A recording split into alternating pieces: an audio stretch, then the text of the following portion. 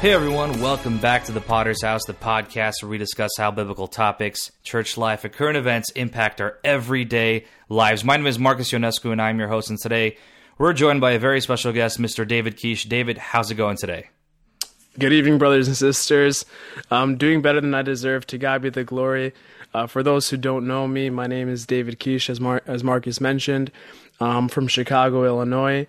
I attend Bethany Romanian Pentecostal Church, and I've been a Christian for almost about 6 years now, and I've been given this opportunity to share about what God's been doing in my life the past 6 years, what I've seen on the mission field, and I'm thankful for this opportunity and this privilege to be upon the Potter's House podcast, this opportunity to share about God's faithfulness, His goodness, His mercy, His love, and most importantly, the transforming power of the Holy Spirit, the Word of God that is alive and active, that is working to this day. You know, it's sharper than a double-edged sword, as the Word of God says, and I see it, you know, working overseas. I see the Word of God transforming lives here through my friends, through the church community, and it's awesome to be a part of such a big family, the family of Christ, the church family, and knowing that I have brothers and sisters around the world. It's just awesome to, you know, I go to Tanzania, I go to Honduras, and sometimes you don't even speak the language, but it's just the brotherly love that brings you together is just phenomenal.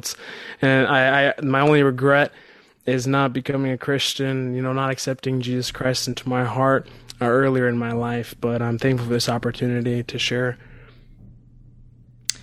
Yeah, and thank you so much for just being on here. I'm really grateful to have you on, and I think that the episode that we have planned out for today is going to be very beneficial for a lot of the listeners out there. And it's great to see that these last few years you were able to kind of start going in the mission field, and God was working in your life in that way.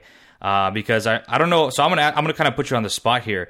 Do you remember when we met for the first time? I just want to ask. I was curious. I didn't bring it up before because I wanted to see if you remember. The first time we met, I believe, was in 2013 or 2014. I was about 16 years old. I made my way to Arizona, and plans fell through with one of my friends. So I actually went to Cali. And through Debbie, I was able to make it to California, who I knew previously from 2013 from a youth choir trip in California. And then I met you at the kids camp, I believe, at the church kids camp. They asked me to be their photographer for the weekend, and then that's where we kind of, you know, got in touch. But you know, I wasn't saved back then. I wasn't really affiliated with the church much. But that's the first time that we met, and I believe. Wow. I mean, I saw you once more at a convention, and then, you know, probably, yeah, 5 years later, here we are. Well, I'm actually impressed. I'm surprised you remember that. That was because it was a long time ago. It was like 2013, 2015, I think. But yeah, it was super random that, because for us, we would go to the kids camps as leaders, and that would be like the fun. It would be more fun for the leaders than for the kids, because we just kind of like let the kids do their own thing, and we kind of like just mess around and stuff with like pranks and jokes and stuff. Which, by the way, I do not condone that behavior now, as that I'm older and more mature. But you came and it was like super random. But who would have thought that back then, like the first interaction back then, and then now, like 6-7 years later, we're here, we're doing this, and we're serving in our respective ministries, and now they've kind of intersected in this way where we can kind of share how God's worked. But that's awesome, man. That's cool, and I'm grateful that I can call you a friend, and I'm grateful that we have this opportunity to share your testimony and what you've seen out there in the mission field. I think it's going to be great. Hallelujah. To God be the glory.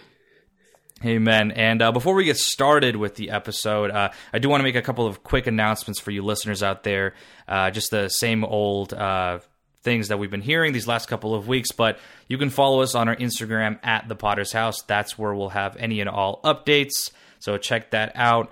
Also, regarding streaming, we're on multiple platforms, but we're most notably on Apple Podcasts and Spotify, if you haven't checked that out already. And if you do listen on Apple Podcasts, if you do have that purple icon on your iPhone, please go to that app, scroll all the way down on the podcast page, tap the stars, and leave a written review, because it really helps with the exposure of the show. And if you do leave a written review, I will also read it out loud on the show as well. So last but not least, we got that the website that's still up. That's still a work in progress, but we'll see what happens with it in the next couple of months. But it's thepottershouse.com, and you can find that link directly on the Instagram bio page. So far we got the long sleeves there; they're still there. We're gonna have a little sale. We have a few left, and we're gonna have a sale coming up just because I want to kind of get rid of them because they're just kind of getting in my way and I'm tripping over them. So stay tuned for that. I'll have more updates on the Instagram account for that. But until then, we will let you know. So Don, back to the episode. So David, you kind of mentioned this in your little intro about different places in the last couple of years that you visited. Honduras, Tanzania. Those are two of the most notable ones that I remember seeing through social media, seeing you go and visit. Actually, I believe you just got back from Honduras last week. Is that correct? Yeah, that's correct. We had a week-out trip to the islands of Utila, and we were able to have street evangelism, kids ministry, and then we had we connected with a local church, the Church of God. It's called the Church of God. I'm not sure if they're affiliated with the Church of God assemblies, but we were able to connect with the pastor there, Brother Wilson, 75 years old, family immigrated from Arkansas in 1863. His great-great-grandfather, John, basically fled the U.S., went to the islands of Honduras, Utila, where they started farming. And yeah, he's been a pastor for over 50 years. He said the church is around 25 members. People are still scared from Corona heading back. But we had a powerful outcome. Sunday night, we had about 350 people that came to Sunday night service. People got healed. A young girl, 17, 18 years old, was hit by a motorcycle. On the island, there's only motorcycle, golf carts, mopeds, bicycles, and she got hit by a motorcycle walking onto the main road, and she had a neck brace on. We saw her friends, kind of walk her slowly to the front. We prayed for her, anointed her, and we said through faith, please take off your neck brace. And we believe, God is the same yesterday, today, and forevermore. We're not here to put on a show. We're not here, for people to marvel. We're just here to show God's glory and the full gospel message of Jesus Christ. He was, by his stripes we are healed. By the wounds, the backlashes that he took were for our healing. Is for our healing. And I told her I believe in 100% that Jesus Christ can heal you. And she took off her neck brace and just moved her eyes towards me, and then she completely moved her neck and fell to her knees in tears and awe. She said, I couldn't move my neck the past few days. She was actually supposed to take a boat ride the next following morning at 7:30 a.m. with us to go to San Pedro Sula, one of the larger cities of Honduras, to go get x-rays on her neck, on her spine. And she said she's going to cancel that because she was fully healed. And it was awesome to see, to witness the working hand of God, his mercy, his healing power, and just like submission of sicknesses, of diseases, just flee at the name of Jesus Christ. Yeah, praise God. Wow, that's awesome to hear. And I'm glad that God was working so recently, and how he was able to work through that girl. So you mentioned at the very beginning when we were talking about how we met, you said you were like 16, you kind of went on this trip, and you mentioned that you weren't really, you said it yourself, you weren't saved at the time. I don't want to say things. You were the one who said that. So you were a teenager back then. That's where you were at the time. And now you're very involved in the mission field. You're going to these places all the time. Talk to us about the transition period. How did you go from like a young person just minding his own business, maybe not so involved in the church, to like basically a part-time missionary, like every month or so, just going somewhere and doing the work of God. So how did that come to be? How did God open the door? What's the story behind that? So basically, my sister is a big part of why, I believe in my parents' prayers of why I am the man that I am today and where I am today. Is she repented in 2013 on a Spain-Italy trip with our church. And I remember the first thing she walked in that door, she put her hand on my knee and she's like, David, you need to accept Jesus Christ as your Lord and Savior. And I look at her, I'm like, man, Sabrina, they got you. Like, they brainwashed you. They got you. I'm not a part of that. I'll go to church and stuff like that, but being fully committed, devoted, that's just not my thing.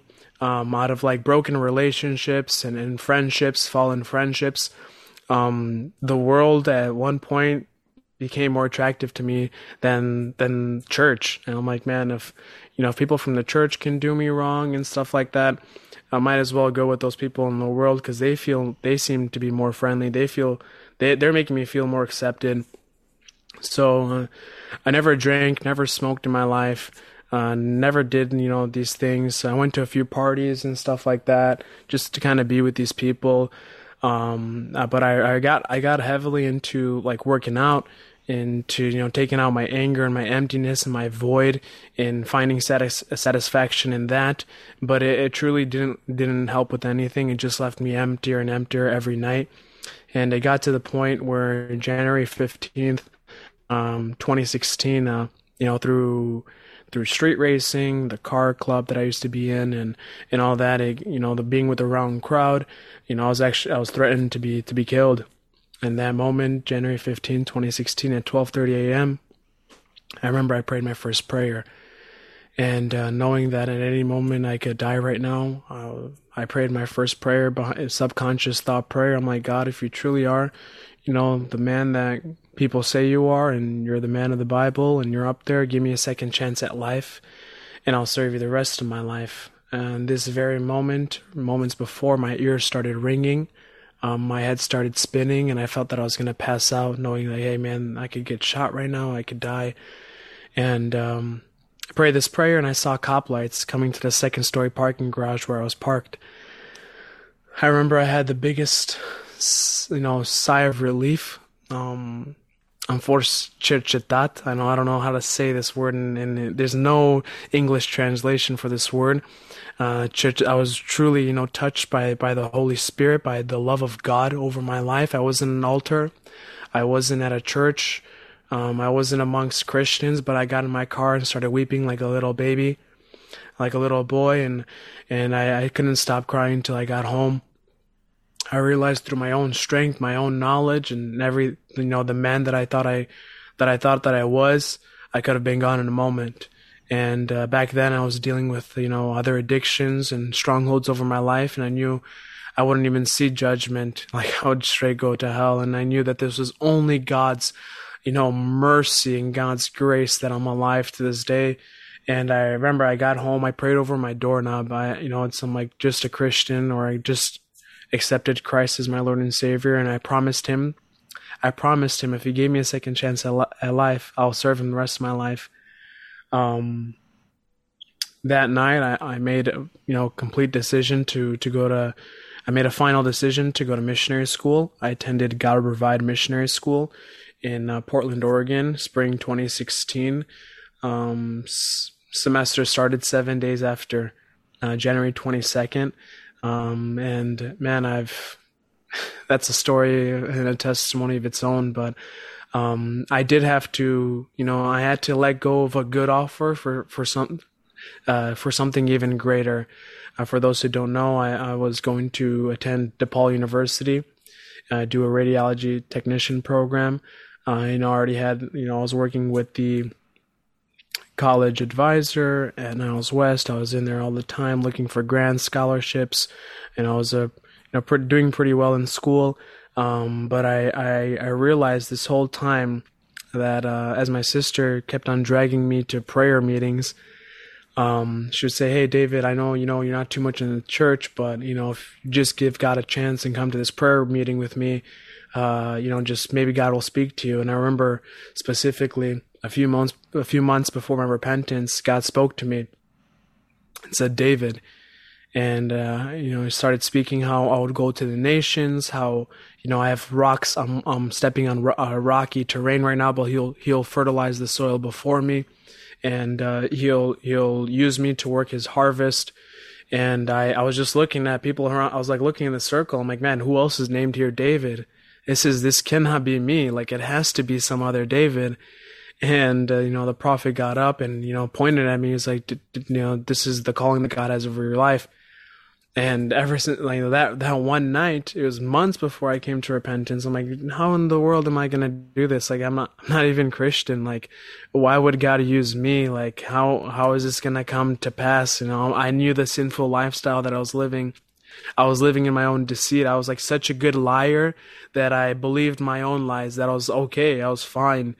And then, yeah, January 15th came to pass. I promised God that I'll serve him. And then, 7 days later, I went to missionary school. I let go of college, let go of, the college dream, the career, making six figures, kind of like the American dream. I had to put it aside. And, it was a good offer, but it wasn't good enough, like to make excuses why not to go to missionary school. And it wouldn't be a good enough excuse for God, for me. Now I don't serve God because I'm fearful of him, that like at a point where, if I stop serving him, he'll punish me with death, or he'll let me pass away. But like I serve my dad, or I honor my dad, I love him, and out of honor, out of love, I serve our Heavenly Father, and I continue doing what he has called me to do.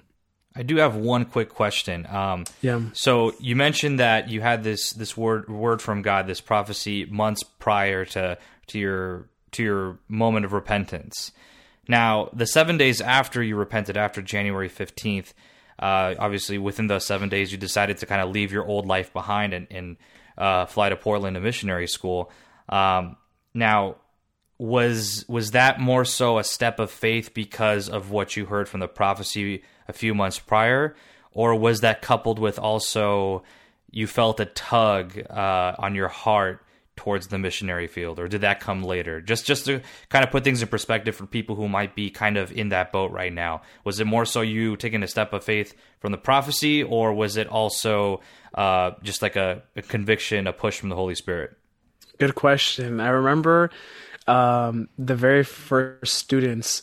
It was Jason Dumitru and Andreas Markish. They were one of the first guys from our church, and then Danny Sima and Mark Korescu. They also went to missionary school, and I remember hearing, wow, they're going to be missionaries. They're going to travel the world, and I was in sin. Listen, I was going to church just to make my parents happy, but when I heard that, there would be like my heart. I remember my heartbeat would start like would accelerate. It would go up, and I remember like hearing my heartbeat in my temples, and I'm like, man, like, why do I care so much about doing missions if I'm not even saved?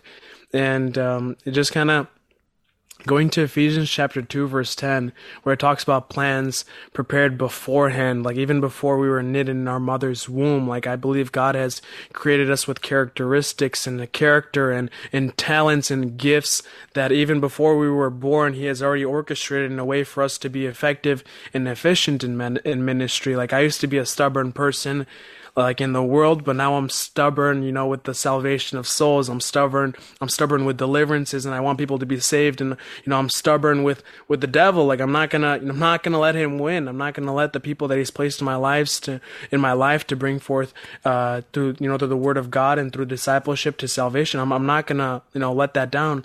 But it was before, even before I was saved. I remember in church hearing about missionaries and seeing, people from Uganda, people from Kenya, these slideshows of missionaries.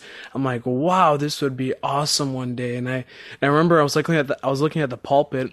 I'm like, man, how insane would it be for me to one day come from a third world mission trip and be able to testify and witness at that pulpit. And then I would just kind of brush it off. Our church service would end.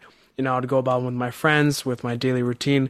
But it was definitely a tug at my heart even before I was saved.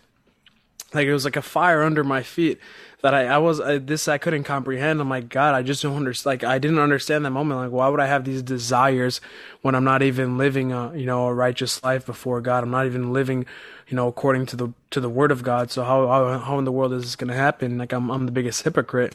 But and then hearing that, receiving that word, and everything falling into place. The word even said that I've God has orchestrated, he's planned this school for me to go to, and this will be in fulfillment to his will and his calling over my life.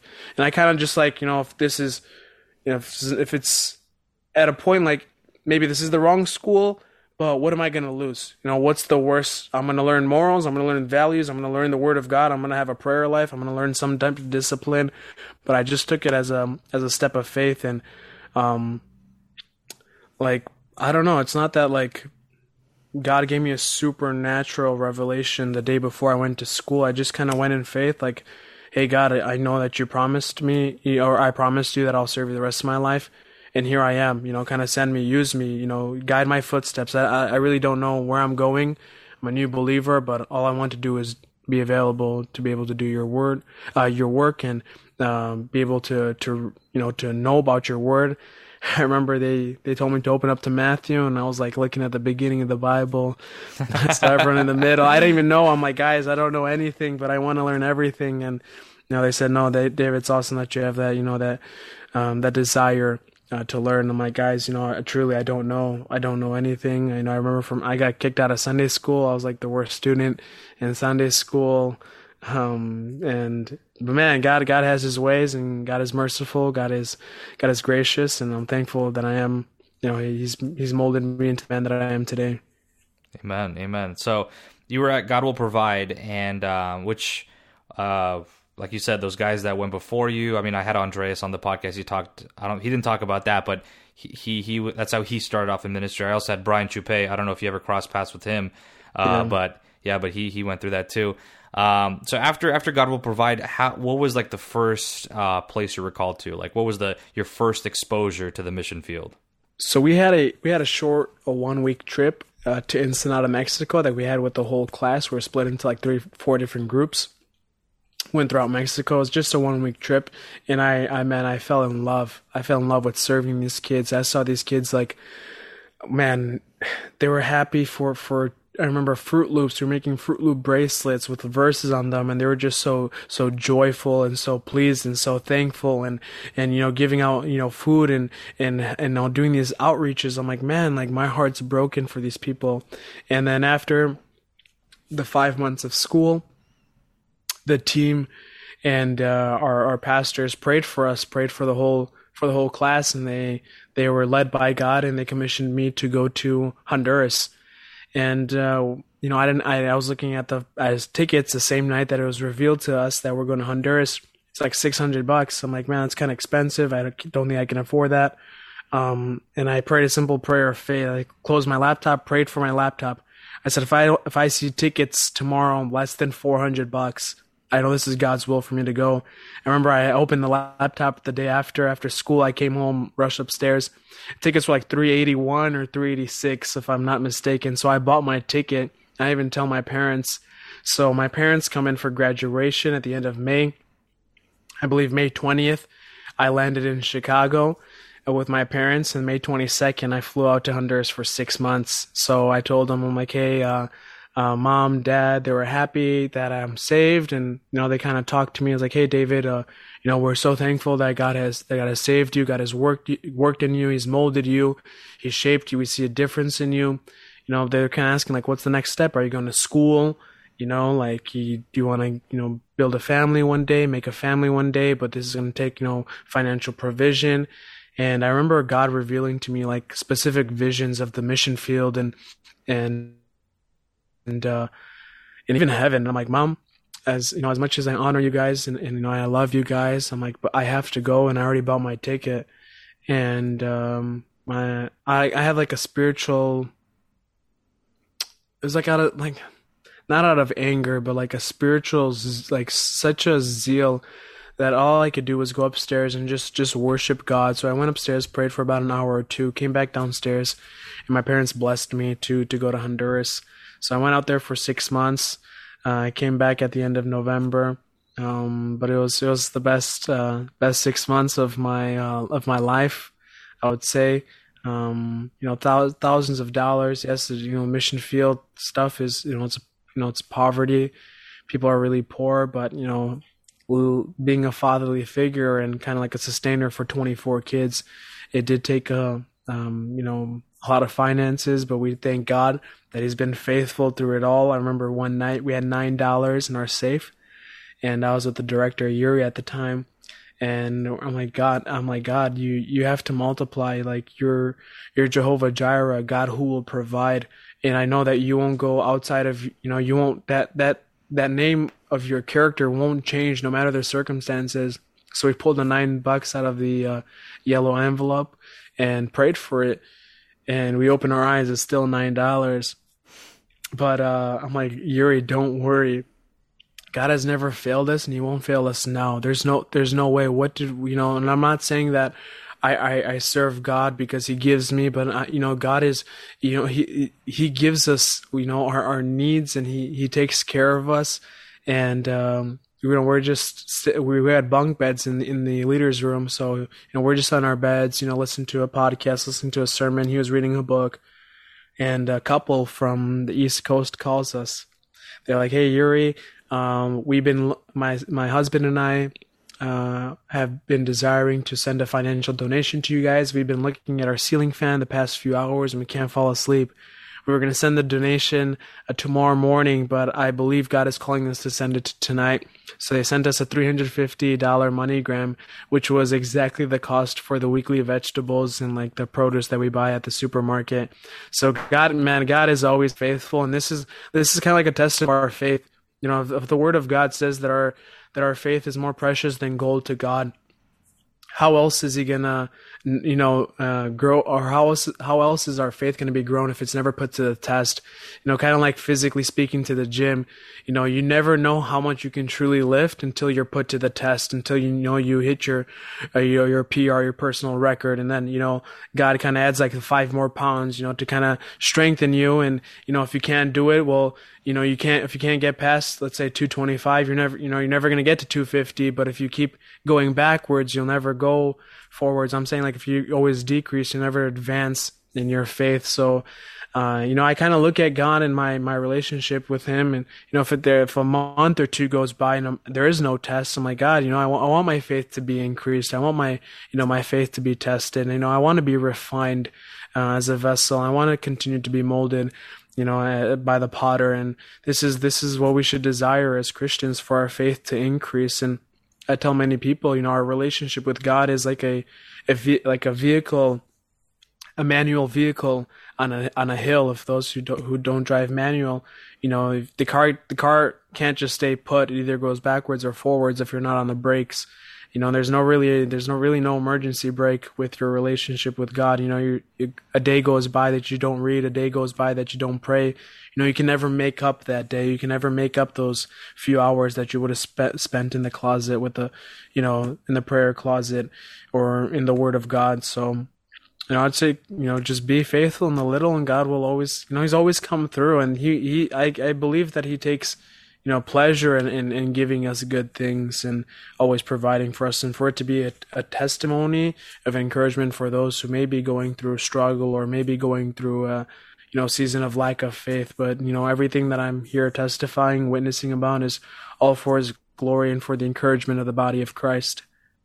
Amen. And, so after you wrapped up the school, you went to Honduras. You were there for six months, basically. Yeah, 6 months. 6 months. So this is interesting because a lot of people, there's a clear distinction right here. A lot of us, like for me, for example, I've been on a couple of mission trips, but they've been the longest one was like 2.5 weeks, and I did that a couple of times.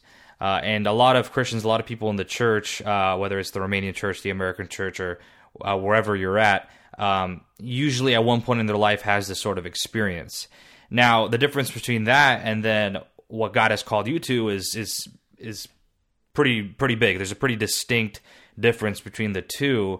And just because there's a lot more you're giving up, there's a lot more that you're investing for that particular mission. So, how would you, well, first of all, how would you define your experience being away that long for 6 months? How was it? Were there any hardships? Were there anything that you didn't expect? Were there things that you did expect? And then also, what are common misconceptions from people on the outside looking in? So for you growing up, going to that missionary school eventually, what expectations did you have before going on that 6-month trip? And what you as a seasoned missionary now, if we can say that compared to most people, how is it different? How is your perspective different now? So what's the difference, and what were some things that you had to learn being away from home for 6 months? I believe the biggest misconception of missionaries and missionary work is, just going to a third world country, taking a picture of a cute boy, cute girl, who's, just not dressed properly or underdressed because of their financial, circumstances, tell someone like Dios te bendiga, like God bless you, or, Jesucristo te ama, that Jesus loves you, and that's it. Like, that's your whole mission. I remember getting there, and we have the sanctification prayer. The first, we take a 3-day fast, Monday, Tuesday, Wednesday, sanctification and cleansing prayer for the orphanage and the kids. And I'm like, man, like, this is like pretty serious. I was like, man, I'm here full of candy, ready to give out the candy to the kids. And we start praying, and kids start manifesting. And I've been told after the prayer service, I was told that we have some kids who were in witchcraft, and some of their parents are witch doctors or witches. They're in sorcery, and these kids needed deliverance at 13, 14 years old, and man, it's my first time. We had the class of demonology, and they told us all of these like stories, but it's different when you firsthand experience this and just see the torment of the demons in the physical body of the person, and just we were there 3-4 hours. I'm telling you, brother, like no nonstop. Like you just drank some water, and you continued praying, interceding on the behalf, and the freedom, that being set free, for the person to be set free, and I was like, wow, this is completely different, because realistically, like when's the only time, or have you ever seen that here in America? And I realized, like, man, this is the true gospel message of Jesus Christ. Like, wow, this is the full gospel message. And I realized, like, man, there has to be someone has to bring this to light. Like, hey, missions isn't just giving a homeless person, it's like you're fighting for their soul. And we have to realize that some of these people that we witness to and that we evangelize to have been serving demons and the devil for the past few decades, and something has to get out. And we realize, like, even with attendance nowadays, evictions, like, hey, the sheriff has to come and physically get them out of there, like pull them by the collar and get them out of there. You yank them out of there. And physically, like spiritually speaking, like there have been in demonic roots for a long time, and it took a lot of praying and fasting. I remember my first 6 months, I lost about 52 pounds. There was like this menu on the kitchen table, and it said today's meal: beans, rice, and Jesus Christ. And that menu has not changed for 6 months, brother. It didn't change for 6 months. Back then, we were like strictly on beans, rice, chicken, tortilla chips, eggs. But it was definitely a sacrifice. Like, and I remember the first 3 months, missions didn't really seem to be effective or efficient. I was looking at the people, and they kind of just saw me as the white guy who supposedly has to have money and can bless us, and he's gonna go home soon. And I realized after 3 months, and I really had to be one of them. Like, to be efficient and to be effective, you really had to be accepted by the people. And I personally thought I was preaching, phenomenal messages. And I was like, man, these messages are like going to the front of the stage and coming back to me. Like, no one's, accepting, or no one's receiving. And I realized, like, once I became community with them, and once I became family with them, and I made time throughout the day specifically to learn Spanish and to learn the culture, then these people saw, like, wow, David he's more interested in getting the message to us than him kind of accommodating his American lifestyle here. There was times where we didn't have electricity, we didn't have light, we didn't have AC, we didn't have, fans, we didn't have power, we didn't have running water for, more than 4 or 5 days. So you definitely have to accommodate to the culture and to the people. You look at Paul when he taught Timothy, you go to the Jews, you become a Jew, you go to the Gentile, you become a Gentile. Why? Not to, in a sense, just be one of them, but culturally speaking, and like to their uh, sentimental values, they see, wow, this person truly cares about serving us. And this is, this is how even the Christians, the last things that Jesus said, like they'll know you by your love for one another. And if we can't accommodate ourselves to the people, we're not, we're nobodies. If you just think you're a somebody going out there, it's like you're the know-it-all, and you're gonna, help these people. They've taught me a lot. And I'll tell you, brother, and those who are listening, I believe the locals and the rehab center, the children, have taught me, and God has used them more to impact my life than I ever did their life. Like, man, wow, did I come back thankful for Wi-Fi? I came back thankful for a good bed. I remember I went to Guatemala. I slept in a barn on hay, with the horse next door. I showered in a river. I was eating beans and rice day and night, and not even that, not just eating, not being kind of like malnourished, but you're also fasting a lot, for the spiritual warfare to combat the devil and his tactics, his schemes, his plans. And nothing can be accomplished without prayer and fasting, and nothing cannot be accomplished with praying and fasting. It's always hand in hand, and especially God's word. And instead of setting that time aside, and this is like for those who are serving or planning on serving, my biggest recommendation is in the morning. Each morning is just set time alone with the Father, or you're gonna wear out. Like us as Christians, like, oh, I'm so pumped up, so fired, and yeah, that physical zeal will last you for a week, for a month, but wow, do you get tired just pouring out? And I realized I received this like revelation when I was preparing one of the sermons. Like, man, I have to pour. The only thing that I can pour out is anything that overflows my top.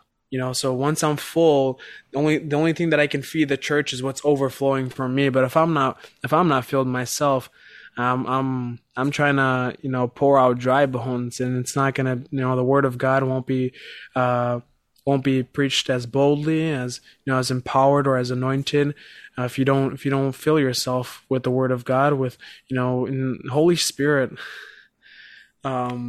Too many people, even me, before I was baptized and filled with the Holy Spirit, I thought he was a cloud. I thought he was just praying in tongues. I thought he was a prophecy, but he's a person. He grieves. He longs for that relationship to have with us. And I feel like too many people, no offense, kind of like either kick him to the curb or just box him in to Staroinsa, or to the prophetic, or to visions, or to praying in tongues, speaking in tongues, and that's it. That's all he is.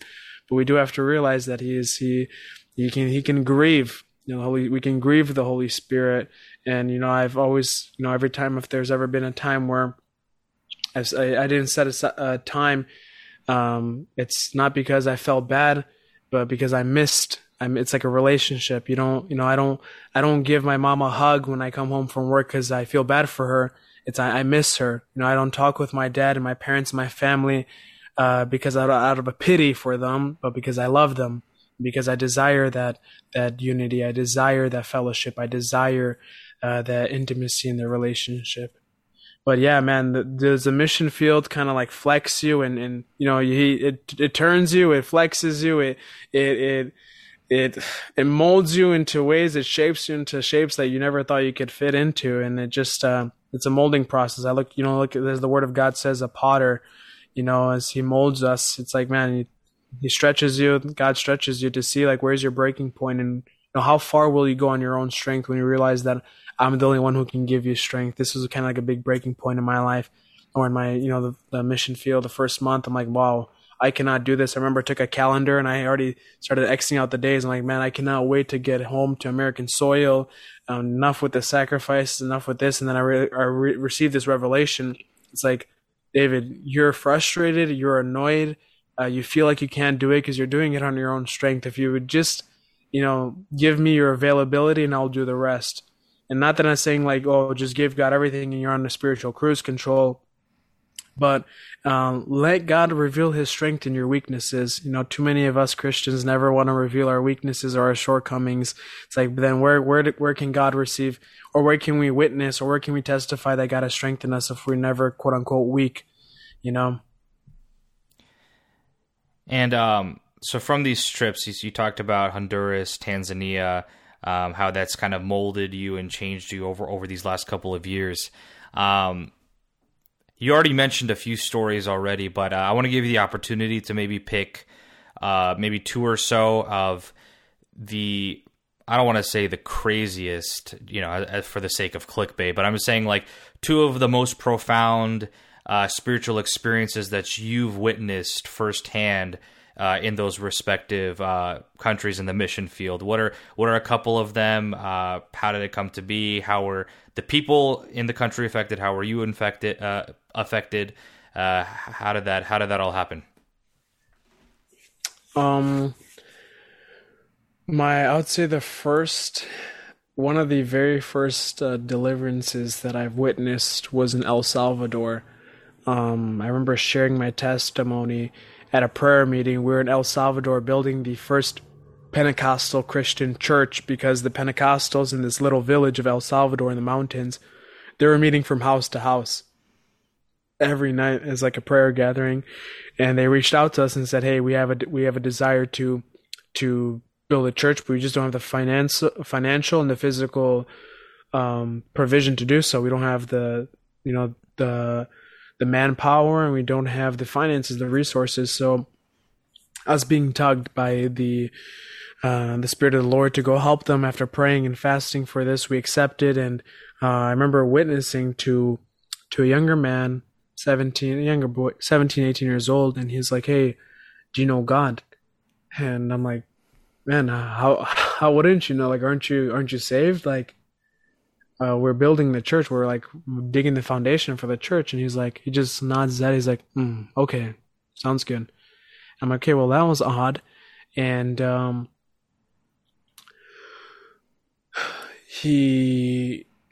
I then later met him at prayer meeting, and he looked at me after I shared my testimony, and as soon as I asked the congregation to rise to their feet and begin praying. You know, I gave them a motivation for prayer.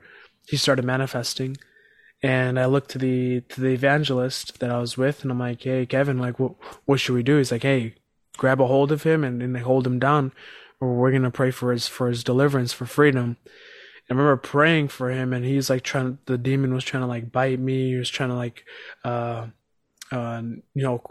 get away from us. There's like three, 4 guys my size. So I would say like a good 800 pounds on this young guy. He was maybe 130, 120 pounds. And he was lifting off the ground. And I was like, wow, like, man, was this demon spiritual? Like, wow, like, this guy has physical strength. Like, wow, I can't believe it. And, after about like 30-40 minutes of us, you know, just rebuking and binding and casting out all the demonic spirits, you know, in him, he came to a point where, you know, he threw up, and it was like a stage of like euphoria. 3-4 minutes you couldn't really talk to him, and he snapped out of it. And the first thing that he said in Spanish is like, wherever I came from, never let me go back. And he kind of closed his eyes again. And I talked to him. I witnessed what happened. I'm like, hey man, this is what happened. I talked to you previously. And he's like, man, I don't even remember talking to you when we were at the church. We were at the church today. I'm like, hey, like, what do you mean? He's like, the past 3 years, because of a deep porn addiction, I've been living third person my whole life. Like, I would see my hand raised, but I'm not the one raising it. Like, I remember going places and then coming back home, but me forgetting. Like, he had such a deep demonic possession in his life. And I was like, wow, this is wild to think that people just through, we would say like, oh, a slip up or a simple porn addiction, you know, simple, like quote unquote simple, like just a little porn addiction, you know, so many demons can enter someone. And it's like, man, I remember talking to a pastor, and he said, David, the more and more you have this habitual sin, you wider and wider open the gates, and you're never promised, or you never know when something is going to enter.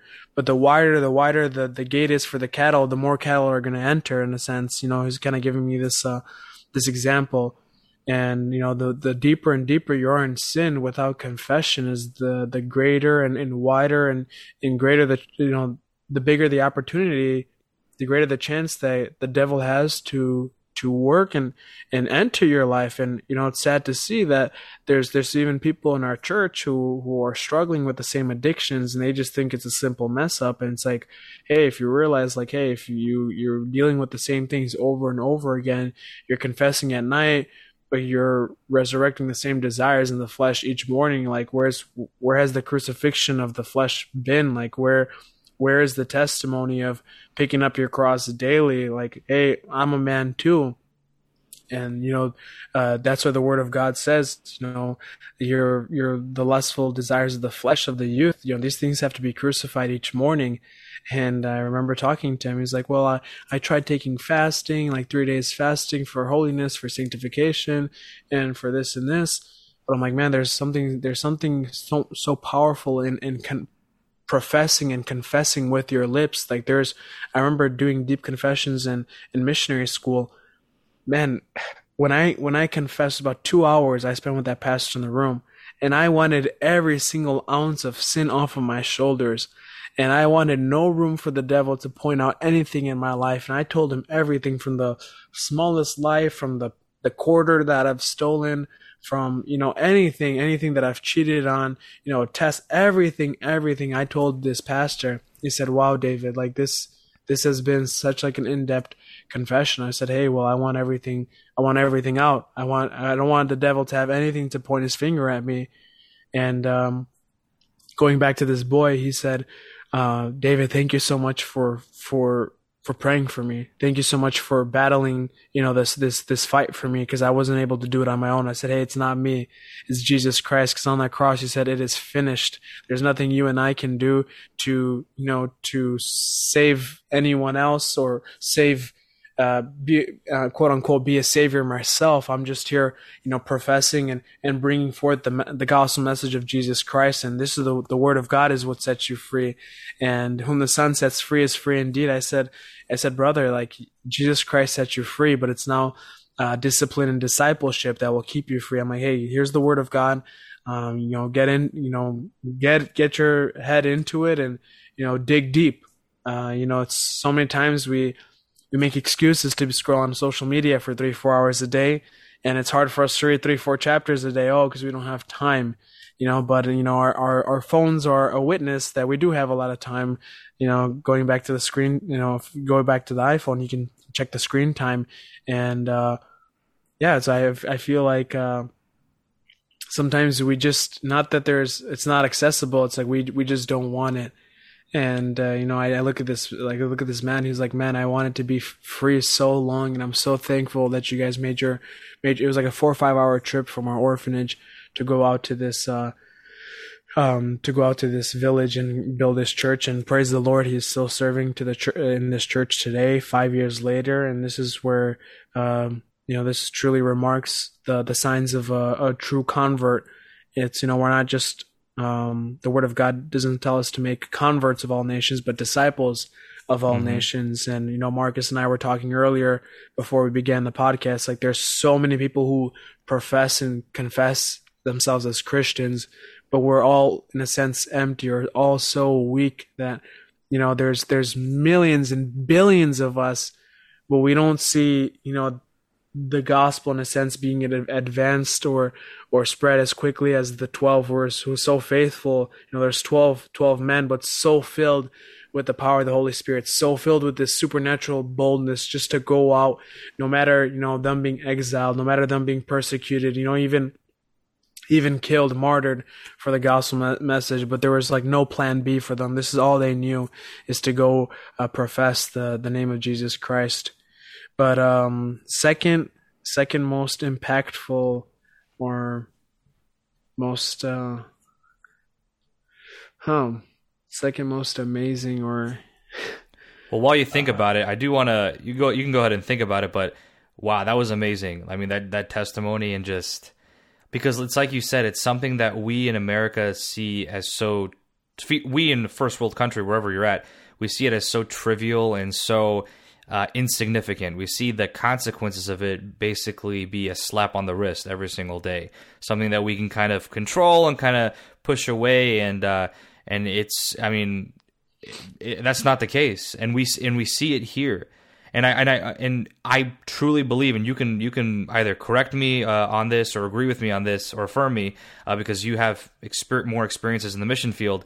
But I do believe that we don't see manifestations in the United States more than we do in third world countries, because we don't experience the same revivals that here in the States than we see in third world countries. It doesn't mean that there are more sinful people in these smaller countries than there are in the United States. I 100% believe that the most corrupt, spiritually corrupt country in the world is the U.S. But we don't see these revivals, these transformations happening, and then people are just living in the dark. We can't get out. The only way that we can expose this is we can bring our sins through confession into the light instead of leaving it in the dark. And it's crazy, and it's scary for a lot of young people or older people, or whatever you are, to basically put these sins aside and count them as trivial, where in the long run it does like a great spiritual detriment to your soul and to your body and to the people around you. So that's amazing. I hope that's that convicted me. That I hope that's the testimony for all people, that no matter what sin it is, especially if it's something that is habitual, or if it's something that we kind of disregard, hopefully that every single day we go before the Lord in prayer and just confess everything. And so, like you said, so the enemy can't have anything to hold us back. So that's amazing. I was really encouraged by that. That's awesome, and praise God for that young man and how God worked through you guys to help deliver him. Amen. To God be the glory. Going back to what you mentioned about seeing deliverances and, the spiritual manifestation of the Spirit of the Lord, it's, going back to Mark chapter 16, verse 17, the Word of God says, "These signs will accompany those who believe. In my name they will cast out demons, they will speak in new tongues, they will pick up serpents with their hands. If they drink any deadly poison, it will not hurt them. They will lay their hands on the sick, and they will recover." Verse 17 remarks, those who believe, not those who have been baptized 20 years ago, those who stay in the church, or have been in the church for 50 years, those who believe. And it's sad to say, it's awesome that we have these huge, some of these churches in America, Romanian Pentecostal churches, like 1,000 plus members, but how many of us believe? And going back to this, I remember during another deliverance, this young boy, we took a 5-day fast for his deliverance, and this it ties in with this these days of fast that I took. The devil will always try to tempt you in the most clever ways. He's been doing the same tricks 2,000 years later. He still makes people stumble and fall. The same old tricks. He hasn't gotten smarter. He hasn't gotten more intelligent. It's the same old tricks, the same cleverness. But he still finds people. Still finds a way to make people fall. And on the 5th day, I remember eating beans and rice Monday through Thursday. Friday, the 5th day of my fast. It's the day that the missionary girls, tried making homemade chicken fried rice.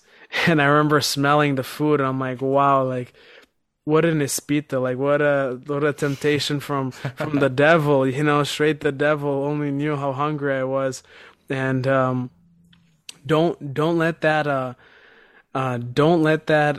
hinder you from being a woman or a man of your word. If you tell God, hey God, I want to bring a day of fast before you, I promise you it's always been for me too. It's the day that the boss brings bagels and coffee to the job site, or it's the day that, it's free Dunkin' Donuts or free Star. It's the day that you have 20% off on the Frappuccino or whatever. But don't compromise on your promises with God. Don't compromise on on things that you set before God, and you want to be a man of your word. If God can't find you faithful with the day of fast, or if God can't find you faithful like with, hey, I'm gonna tithe 20% this month, and you maybe the month that you get the bonus check, and oh, but this is more than 20% now. It's like, be a man of your word, and God will honor and respect that, and God will see that if you can be faithful with the little, He will definitely entrust you with more. But if He can't entrust you, if He can't find you faithful with the day of fast, or, a tithing gift, or, promising to help someone and you just, not going through with it, following up with it, I truly, this one advice, if I can give to new believers or people who want to grow in being used by God, or advance that work in their lives, of God working in and through them, is be really diligent and be a man and woman of your word. Going to the second testimony, it was another young boy from our orphanage who also had he said he would sleep paralysis. He said he would wake up, he would open up his eyes, but you have demons tormenting him at night. And so we took the 5-day fast for him. And during that deliverance prayer, I think there were 6 or 7 of us missionaries with the pastor in the prayer meeting room in the prayer office. And after 10 minutes, we see that nothing's like really changing. And the pastor had like a word of knowledge that there's someone with unbelief.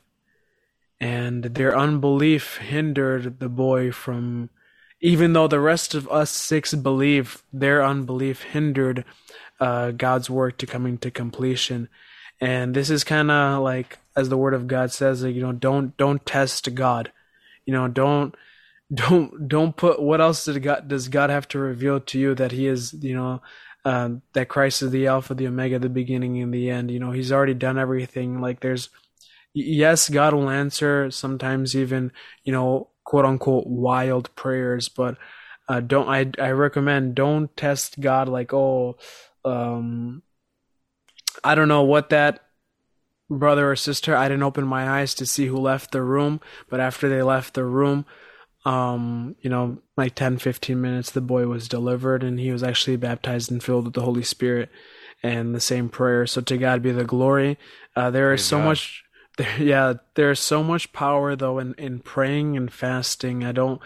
I feel like we're so knowledgeable nowadays. We have all the books, the most studious people, but they lack one part. And I talked to a pastor. He said, look at a bird.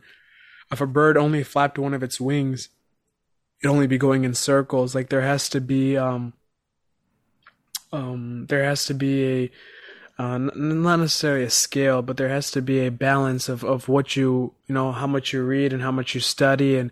And brothers and sisters, I recommend, right here I have a bookshelf, maybe like 50 books. I love reading, but there's nothing like the Word of God. This is the bread of life. These books that I have are like a little snack time, is, like 5, 10, 50 minutes throughout the day. But do not read books more than you read the Word of God. This is the bread of life. Everything else should be a snack, and truly get into the Word of God. There's never been a time where I've been lost, or I lacked something and the Word of God didn't speak to me directly, and like, wow, like for it to speak to me. I know it doesn't have a voice, like it's not it's just words on paper, but it truly speaks to my soul. There's been times of anxiety, anxiousness, and worry where I would just recite and confess the Word of God, His promises, and it just brought peace, that supernatural peace that the Word of God talks about that surpasses human understanding. And this could only be God. Who else could it be?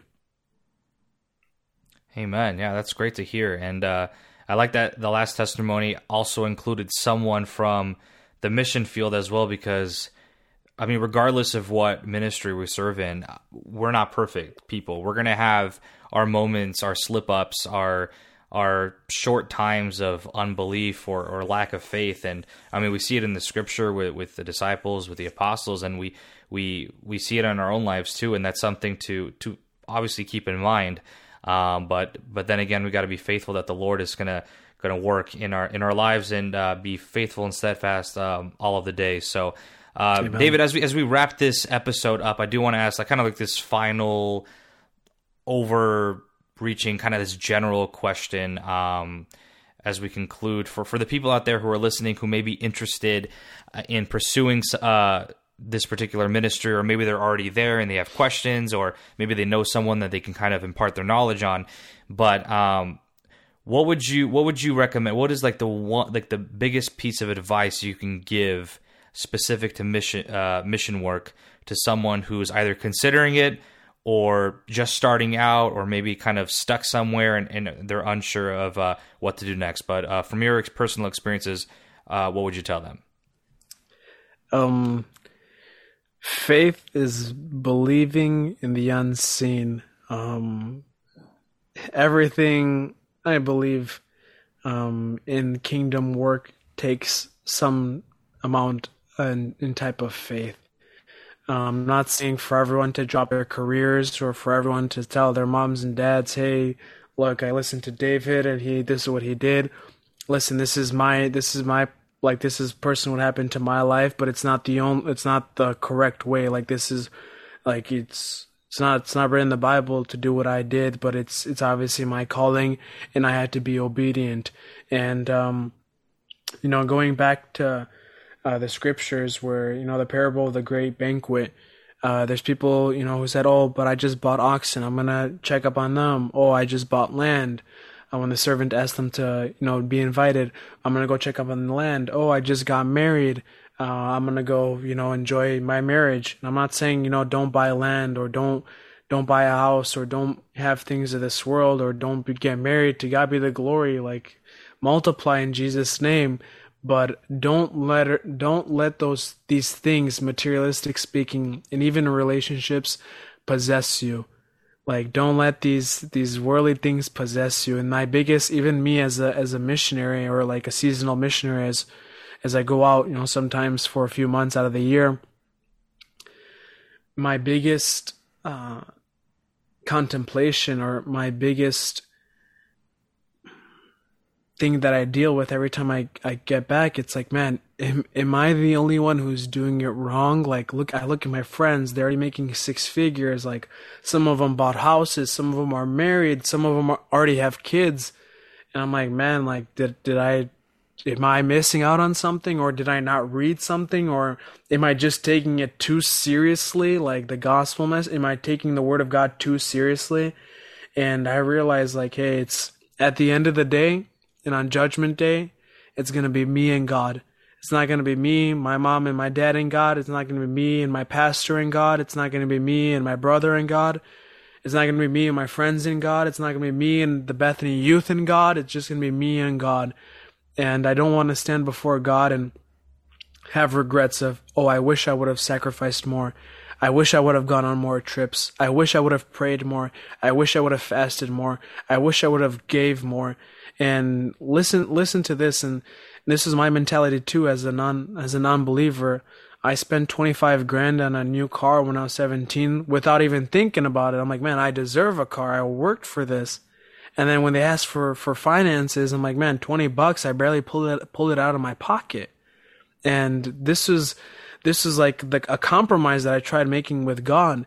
And I realized at the end of the day, there's gonna be no excuse, just like in the parable of the banquet, that's good enough to kind of like tell God why you kind of pushed away His work and fulfilled other type of desires. And again, like I mentioned, don't get me wrong, I don't want you guys to point fingers like, wow, David told us to not care about anything. We're just but the reality is we're just passing through this world. Like, we're just, no matter how much you own property, at the end of the day, we're just renters. This is not our home. We're just passing by our homes in eternity.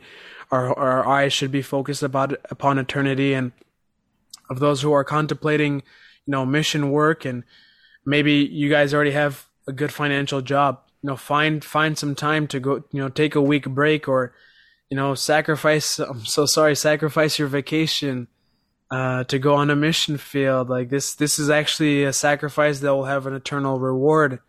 instead of, a vacation. Like, people always tell me, well, God never called me to Honduras, or God never called me to Tanzania.